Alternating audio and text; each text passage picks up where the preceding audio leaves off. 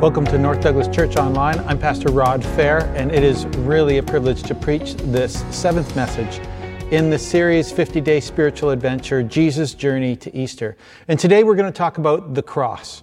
We're going to talk about Jesus' sacrifice and how he gave himself up to be the offering for the forgiveness of sins of mankind. And we know that we appreciate that so much, and we want to be able to celebrate that. Let me remind you that all of the messages for this 50-day spiritual adventure can be found online on our social media pages, as well as on our webpage, northdouglaschurch.com. And you can also find these messages on podcast with Spotify or Google Podcasts or Apple Podcasts. If you have a prayer request, I want to remind you that you can send your email to prayer@northdouglaschurch.com, and I'll pass it along to the leaders and those that will lift up your request, and we will call on God on your behalf. And so I encourage you to do that. We want to be able to connect and help you in any way we can. Today I want to talk to you about the cross.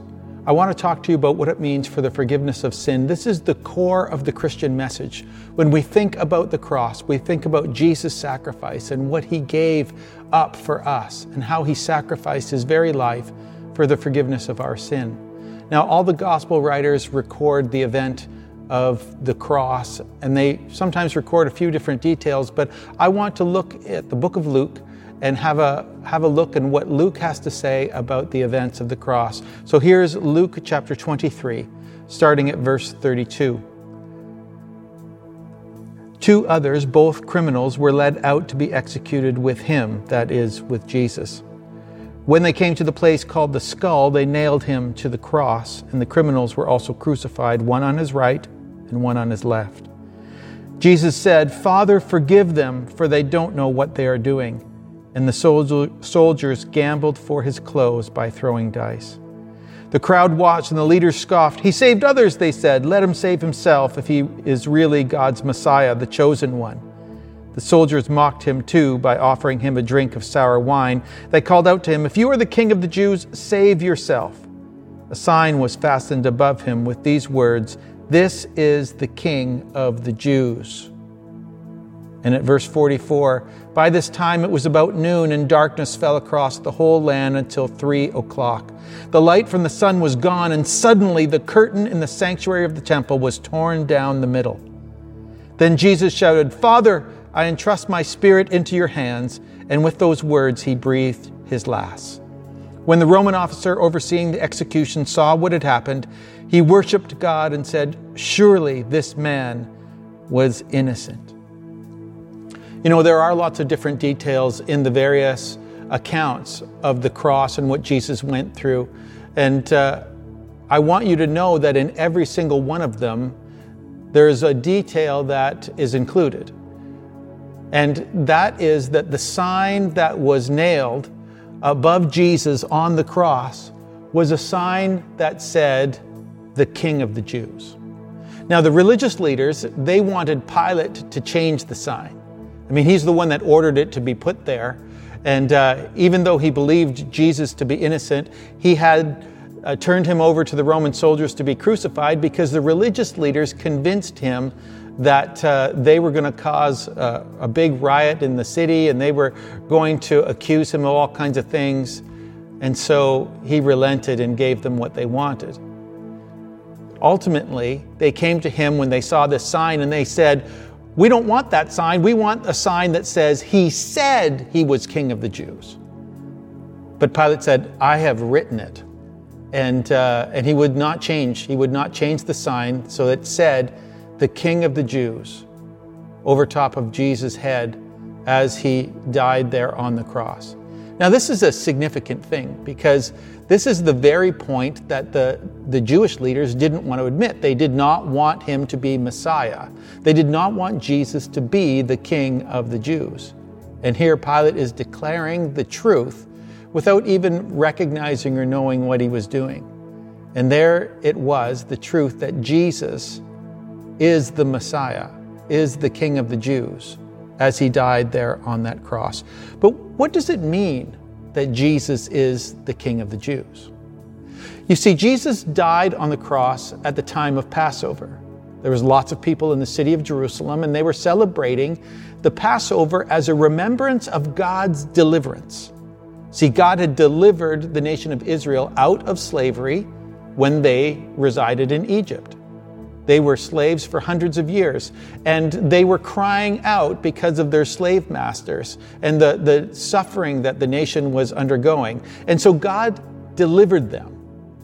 And in the midst of many signs and miracles, there was one particular plague that came over the land of Egypt, and that was the plague of the death angel, the death of the firstborn.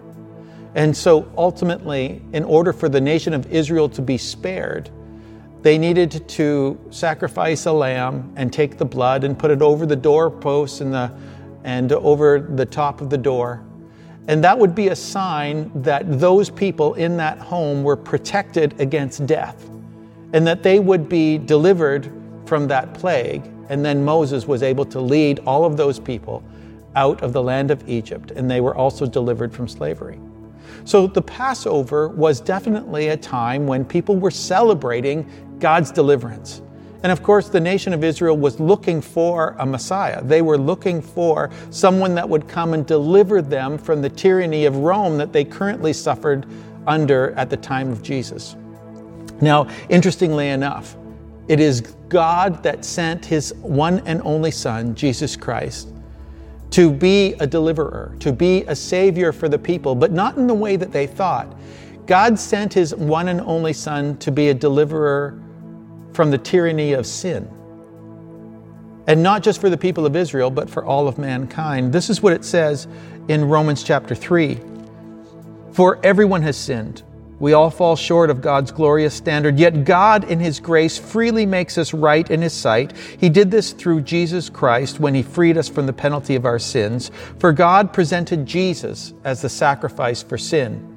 People are made right with God when they believe that Jesus sacrificed his life, shedding his blood. God did this to demonstrate his righteousness, for he himself is fair and just, and he makes sinners right in his sight when they believe in Jesus. And this is so important. We need to understand that Jesus is God's Messiah, that he was sent to be the Messiah. He was sent to be the Savior.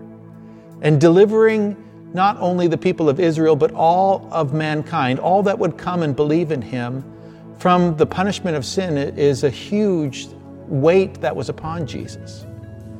But he willingly took it on, and he suffered and he died. His blood was shed so that we might not experience eternal death, but we might experience eternal life. And this is the main point of my message today.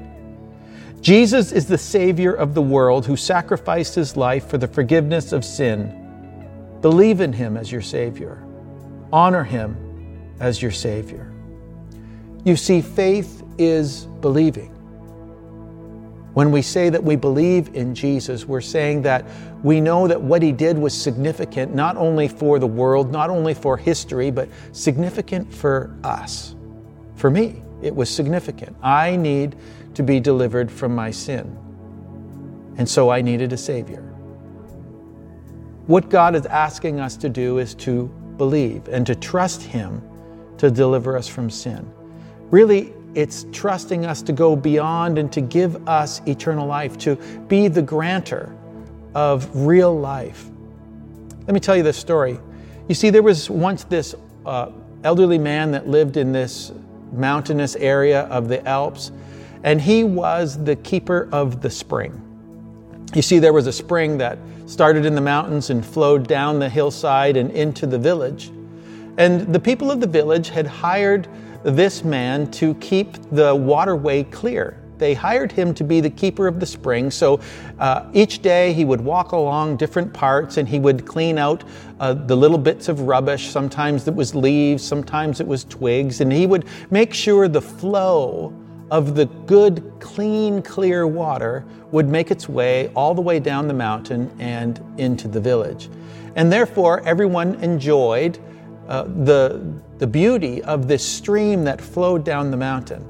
In fact, people would come and picnic alongside the various areas of the mountain and enjoy the stream. And of course, the people in the town enjoyed the clean water that they could drink and use for their household duties.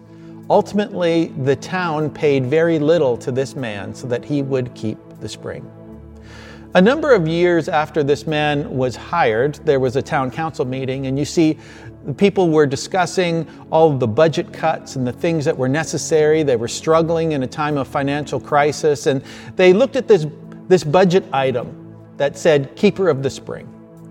And it wasn't a huge amount of money, and yet the treasurer said, who is this keeper of the spring? Who is this expense on our ledger? Nobody really knew or had seen the keeper of the spring. They really didn't know exactly what he did, and so they decided to let the old man go.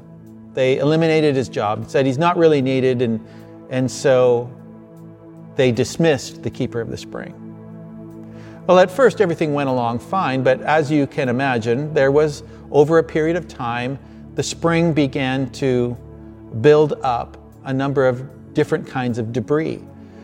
There's some leaves that fell in over the fall, and twigs would snap off, and of course there was animals that came, and there was all kinds of other things that began to build up in the spring. And at first no one noticed, but then one day somebody said, hey, the water looks a little brackish. It looks a little brown here, a little stained colored. People went, well, no, I think you're imagining it. A little while later, a few days later, somebody said, it is definitely dirtier. The water doesn't seem to be clean like it used to be.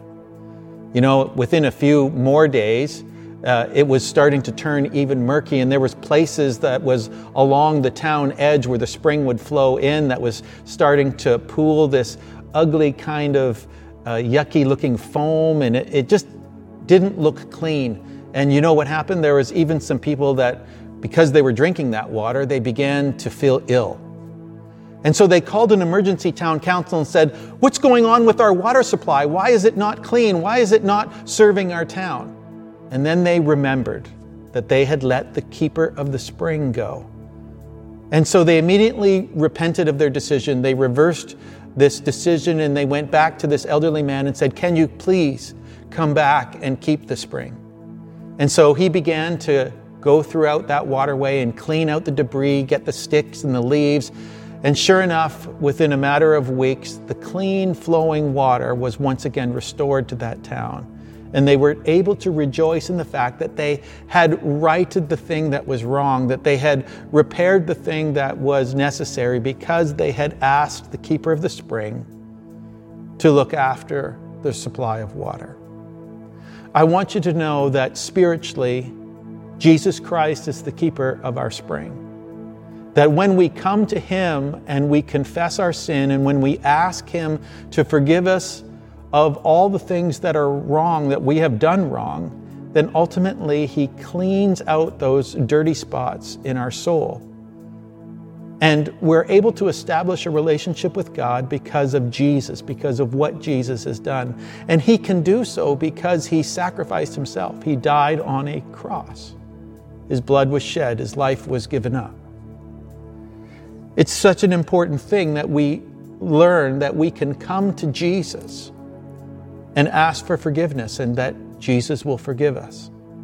In fact, in 1 John 1:9, it says, but if we confess our sin to Him, He is faithful and just to forgive us our sin and cleanse us from all wickedness. You see, when we pray, we're talking to God in a spiritual way, in a spiritual fashion. And so the spirit part of us connects with God as spirit. And so God hears us. And we come to Him and we say the things that are on our heart, and God understands the intent of our heart. He knows our very thoughts in our mind. And so when we come confessing our sin, when we ask Him to forgive us, He hears us and grants us our request. He forgives our sin. And when we have fallen into all kinds of various sins, He helps purify us and cleanse us of the wickedness. And so we come back to God praying and asking and saying, God, would you please forgive us once again? 1 John chapter 2 says, "My dear children, I'm writing this to you so that you will not sin. But if anyone does sin, we have an advocate who pleads our case before the Father. He is Jesus Christ, the one who is truly righteous. He himself is a sacrifice that atones for our sins, and not only our sins, but the sins of the world." He not only has provided forgiveness for our sin, but the sins of the whole world. And so today I come and ask you, would you like to have your sins forgiven? Jesus Christ has provided the way. And you can talk to God right now. You can talk to God today and ask Him to forgive your sin. You can say a simple prayer like this. Dear God, I know I am a sinner and have done things I know I should not have done. I confess my sin to you now. I believe that Jesus died for my sins so that I can be forgiven. I ask you to forgive me and help me to live in a way that is right. Help me to follow Jesus and live a life of faith in Him. In Jesus' name, I ask these things. Amen.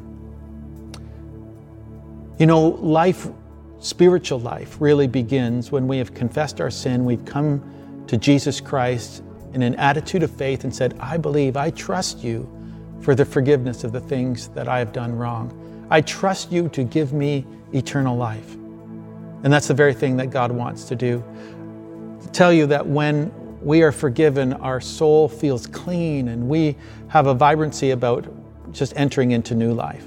If you've prayed that prayer, ask God to forgive you today, I just encourage you to send me a note to prayer@northdouglaschurch.com and let me know. Right now, I would like you to stay with me as we sing this song, Here is Love.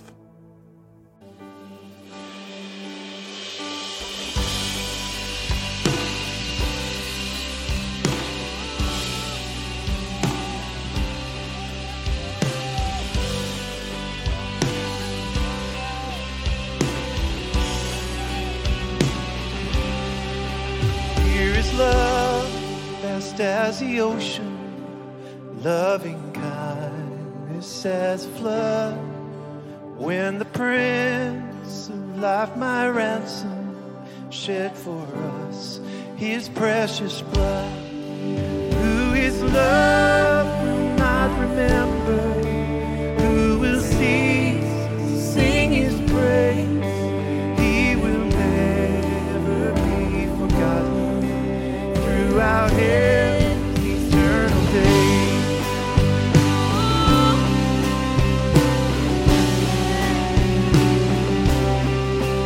On the mount of crucifixion, fountains open deep and wide. Through the floodgates of God's mercy, flowed a vast and gracious tide. Grace and love like mighty rivers, poured incessant from above. Heaven's peace and perfect justice is to give the world in love.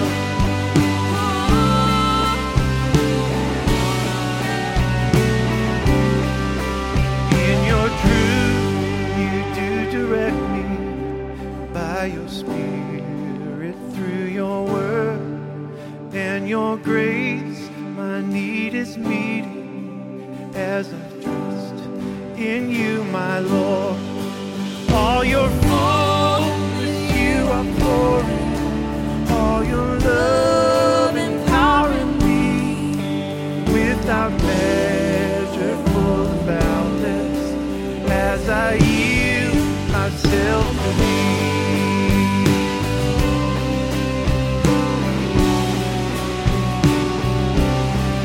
Yield ourselves to thee.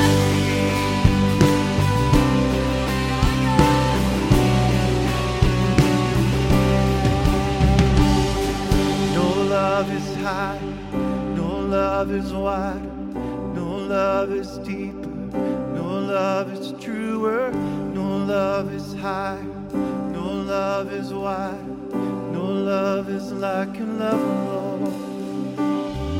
No love is high, no love is wide, no love is deep, no love is truer, no love is is wide.